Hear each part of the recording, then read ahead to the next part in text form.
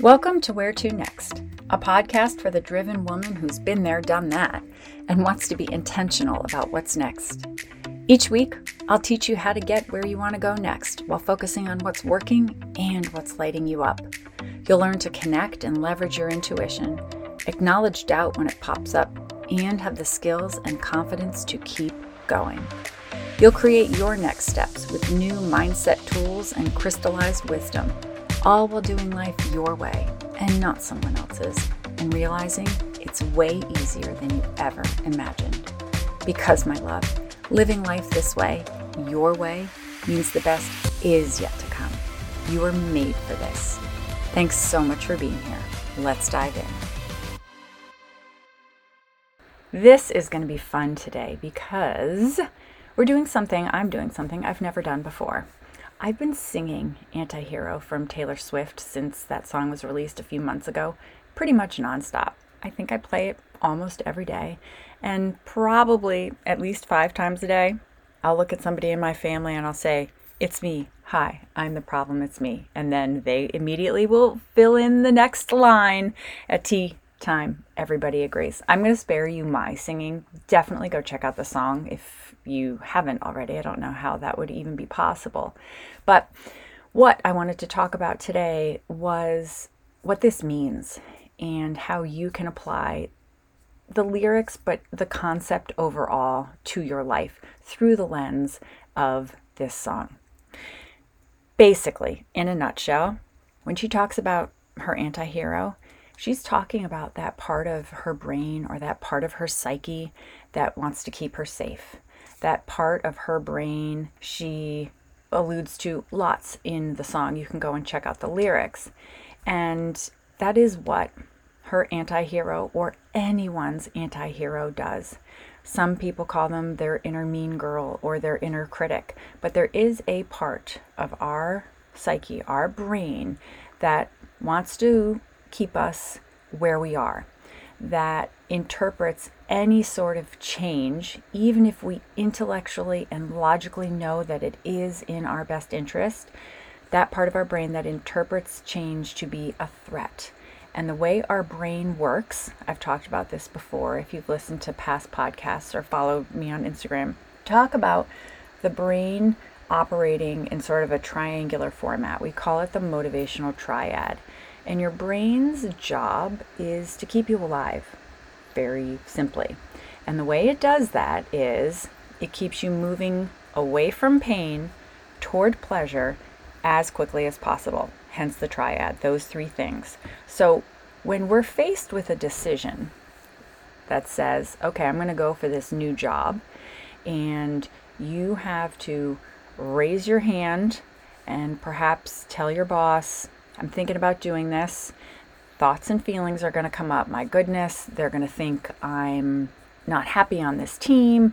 And then your own inner critic will pop up likely and say, oh my gosh, who am I to do this? Who am I to ask for this added responsibility? I don't really know what I'm doing, right? That is your anti-hero. That is your brain saying, we got to stay safe here, right? So she, being your brain, is moving you away from the discomfort of taking a risk, of raising your hand, of having that conversation with the boss, moving you toward the pleasure part, which is releasing you from taking those risks. She's shutting you down. She's saying, yeah, no, we're not going to do that. And the way she does it as quickly as possible is she starts feeding you lies. Now, they're not lies, deceptive lies. They're lies that she's telling you, your brain, again, to protect you. So when you can understand this, you can begin to work with all the parts of your brain and all the parts of yourself. It's me. Hi, I'm the problem. It's me. At tea time, everybody agrees. Love this line. There are so many parts of us. There's our little girl. There's who our future self is. There's who we are being right now. There's the part of us who was 21 and had some tension in a relationship. There's the part of us who was 37 and was birthing children. All of our parts are with us at any one given time. And so when she says that at tea time, everybody agrees, it's her way of saying that everybody who is part of you, agrees I'm the problem, right? The anti-hero is the problem. There's agreement there. And I love that because we're complex individuals. We're never just one thing at any one given time. And we're definitely not our brain. We're not our minds. Our thoughts are just 95% of them, they say, are subconscious, what we're thinking, which means 5% of them are very conscious. If I throw out another fact that researchers have somehow estimated, they say we have anywhere from 35,000 to 60,000 thoughts a day, most of which are subconscious and on repeat. So it would make sense that we're listening to all of the parts. We're listening to the one that is the loudest, and that is our inner critic, our anti-hero. And the reason why that part is the loudest, our anti-hero or inner critic, is because she is the one who wants to keep us safe. So anytime she interprets a threat to her safety, she's going to kick and scream and yell and shout and do whatever she can to get your attention and basically shut you down.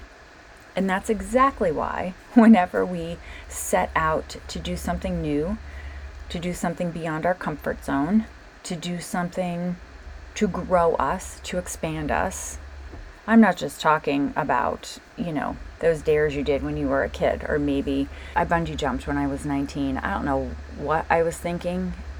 It took me quite a while to do it. It took me 5, 6, 7, 8, 10 minutes. It was a very long time. And my brain kept saying, don't do it, don't do it, don't do it.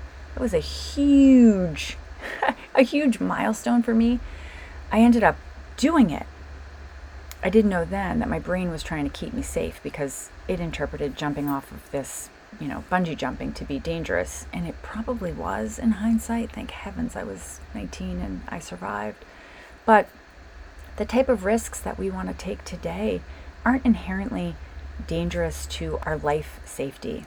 What we risk today when we self-select for a new job, when we tell our partner, hey, I want to start this side business, when we go out on a limb and we meet a new friend and we say, hey, I really like you, can we be friends? What does that look like? We are risking rejection. We're risking judgment. We're risking emotional vulnerability. And that is why our anti-hero is so loud. She does not like that. It is incredibly uncomfortable. Here's another line that I love. Sometimes I feel like everybody is a sexy baby and I'm a monster on the hill. Who hasn't had that moment where they've looked in the mirror and we've cut ourselves down and we've said, oh, I don't like this, this, and this about me? That's what she's saying, and that's your inner critic. Again, that is a normal part of us. One of my girlfriends likes to say, we talk about this all the time, her inner mean girl likes to drive the car and steer the bus, the proverbial bus, so to speak. And we joke about making her sit in the passenger seat, making her sit shotgun. And she says, no, shotgun isn't enough. We got to put her in the back seat and the back right so you can't really see her, or is it back left? Anyway, put her in the back seat. And that is one of the coping strategies that I'll talk about in a minute. Another favorite line is, one day I'll watch as you're leaving. Here's what I want to tell you. Our brain wants to think she's going to go away, that we can tame her, that we can get rid of her, that one magical day in the future, she's not going to be with us. That part of our brain's not going to be there. And I've got some good news and I have some bad news. Actually, it's just news. You can interpret it how you want. She's never going to leave you. Why I interpret that to be good is because once you know that your inner mean girl is going to be with you for as long as you're alive, you can learn to make peace with her. You can learn to work with her. You can learn to manage her.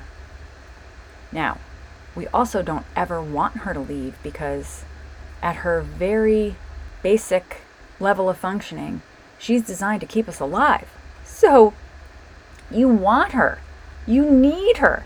She's helped you survive every single treacherous situation that you've ever experienced in your life.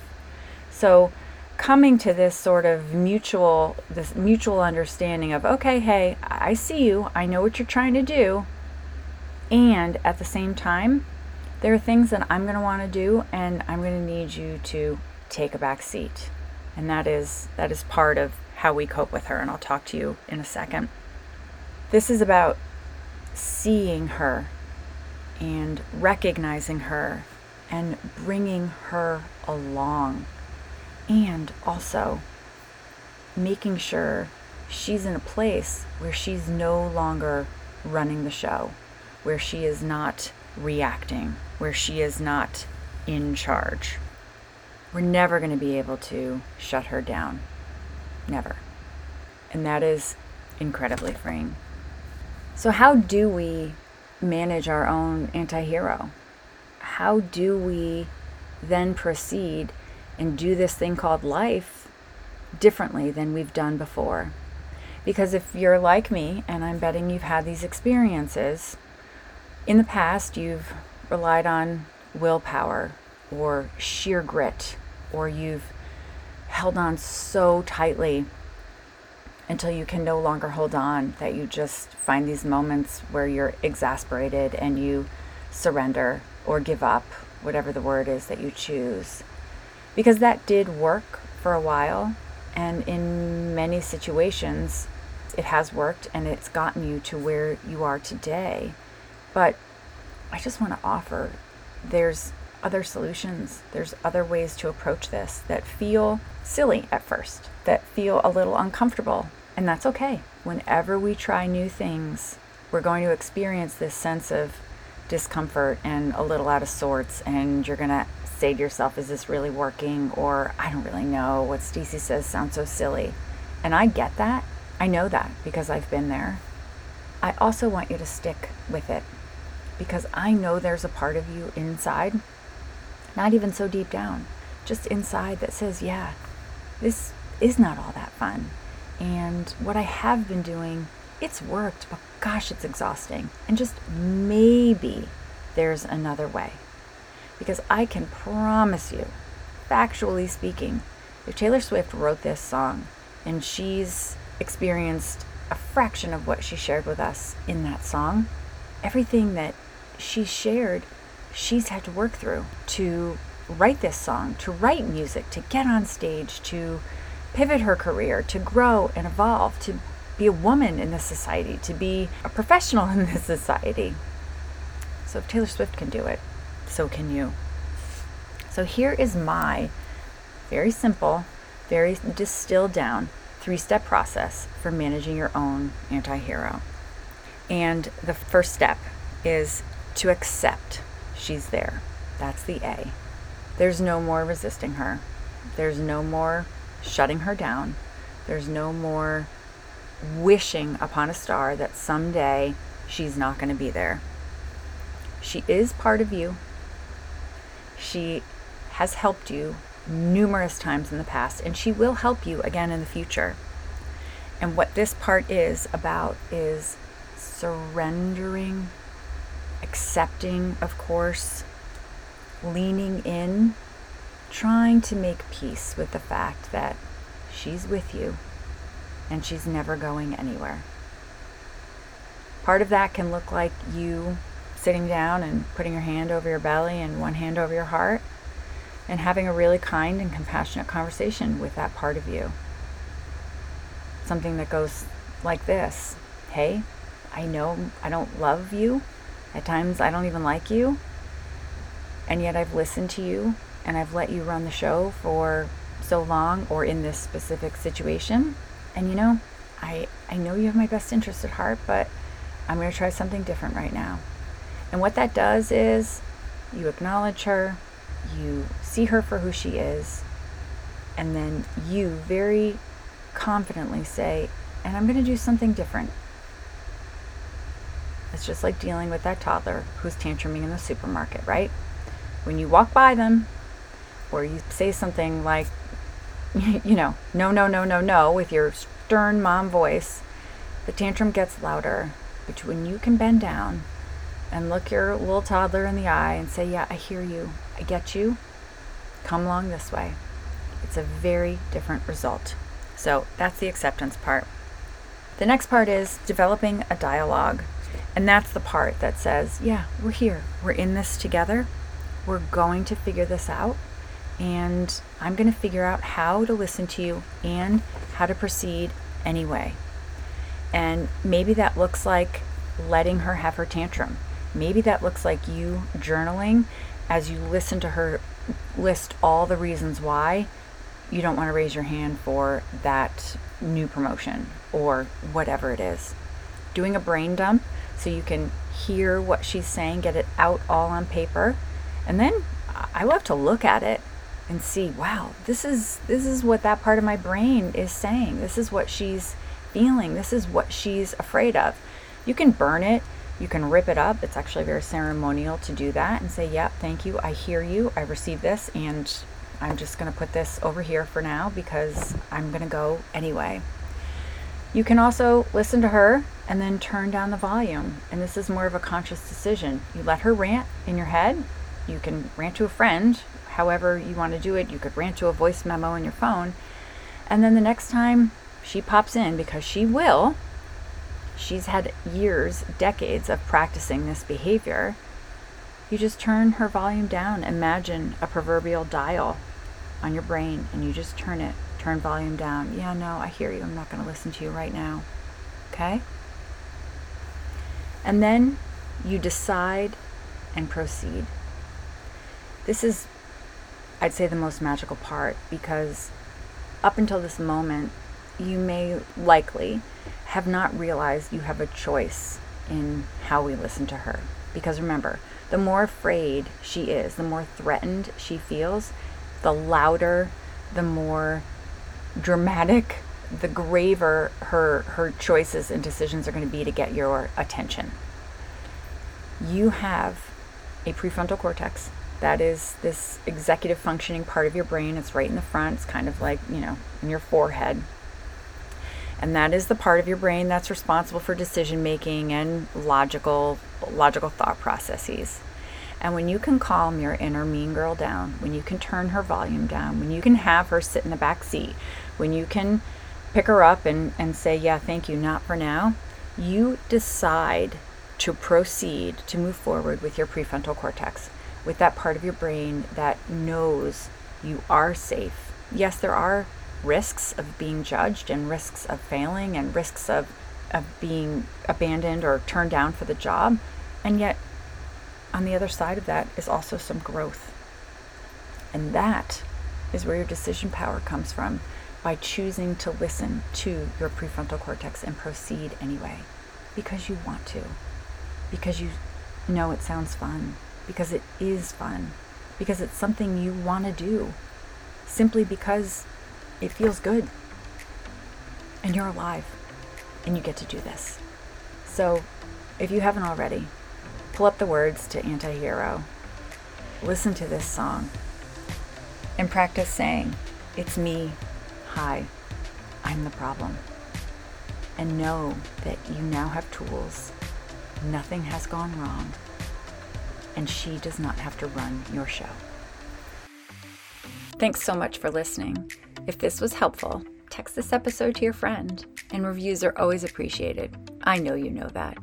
You can find me on Instagram at Stacey Vulak, STACEYVULAKH, or email me directly. That's the best place to find me. hello@staceyv.com. Definitely grab the link for my weekly note in the show notes below. And remember, until next time, you're in charge. Where are you going next?